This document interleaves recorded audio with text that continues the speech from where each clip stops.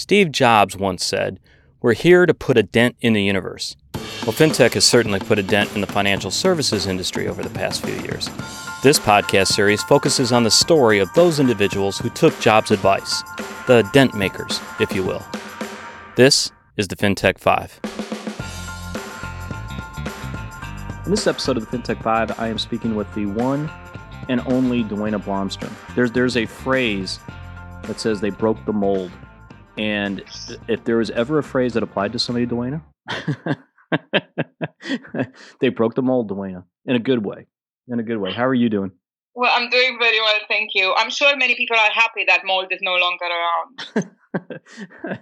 It was a very, very special mold at that time.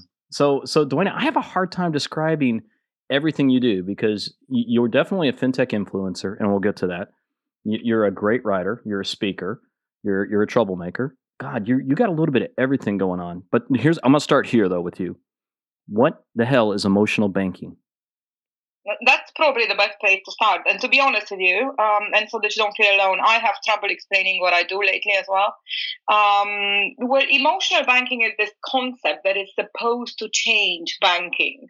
And what it is something I came up with a few years ago. And it's now a series of challenges, if you wish, and methodologies that are meant to change banking by looking at their culture, helping them build a brand, and making them actually take action about consumers' feelings. Yeah, I like the idea that you've made it into a methodology because this isn't something you just came up with. I mean, I've known you for years now, and this is something you've championed, the concept of it. And I like the idea now that you've molded it, to go back to that phrase, into a given methodology. And how receptive are the banks to this?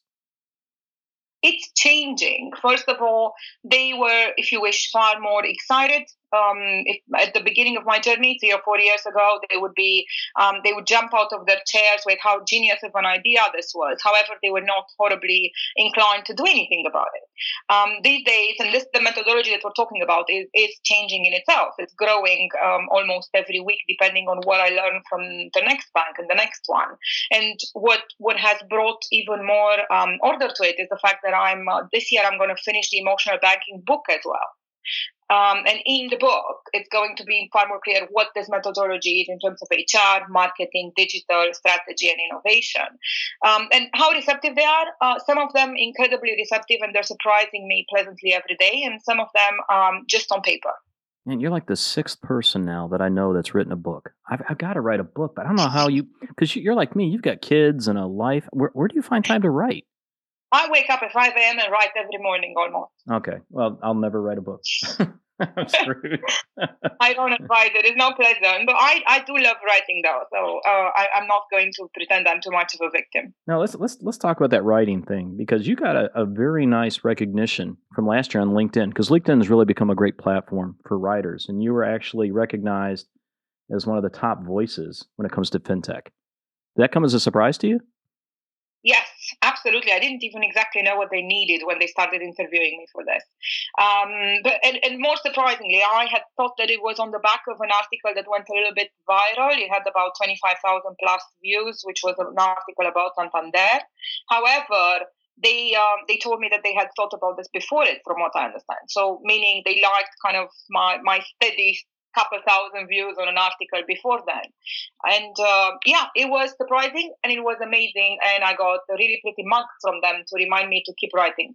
Well, I mean, that's not the only recognition you receive. If you look up any fintech or any tech influencer list, you're going to be on there. There's like City AM. There's a million different fintech influencer lists. And that's become such an overhyped word.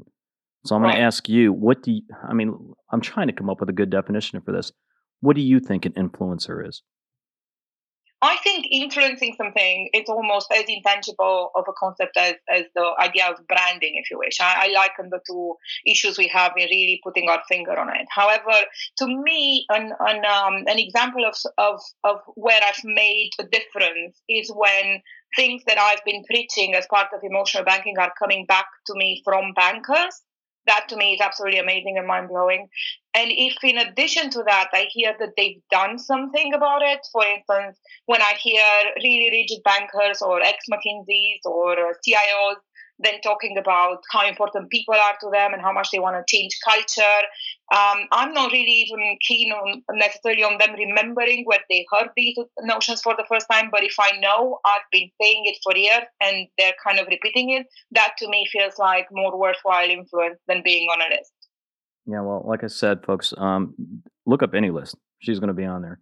All right, so we're up against the clock. So this is the rapid fire section. So this is going to be the biggest challenge because I know Duena. These have to be short answers. Duena, you ready? Short answers, No, Duena. shoot. Okay, here we go. Where were you born and raised? I was born in Bucharest. I was raised in between New York and Bucharest. Yeah, because I was going to ask because you went to NYU, right? Right. And what was your degree? Psychology, and then reformed and did business as well. In reform. All right, so there I can see the emotional side of this with a psychology degree from NYU, which is from Bucharest to NYU. I love that. How many languages do you speak? 7. Did you just say 7? I did. Not Okay. all at the same level. I don't care because I struggle with English. Name the 7 languages. Come on. Oh God. So I evidently speak some Romanian still, French, a little bit of Italian. I understand and can read German. I speak Swedish, a little bit of Danish, and yes, some English. Oh my God. All right. Last question. This will be the easiest one. So you live in Chislehurst, right? Yeah, close enough. Bromley in the UK. Yes. So that's what, the south side of London? It's southeast. Yeah. Southeast. All right. So what's the name of your local pub? Oh God. It isn't the easiest one. It's the hardest one. Who has time for pubs? Well, where do you go? I don't really, other than stagecoach with the child, I don't do anything local. I'm barely in this country. Even I had a local pub. I had 3 Cups in Stamford Bridge when I lived there. Oh, that's a good name actually for a pub. I'm sure it's called Arms something. Oh, yeah. Something. Yeah. Sure, it takes contactless payment. That's so typically British.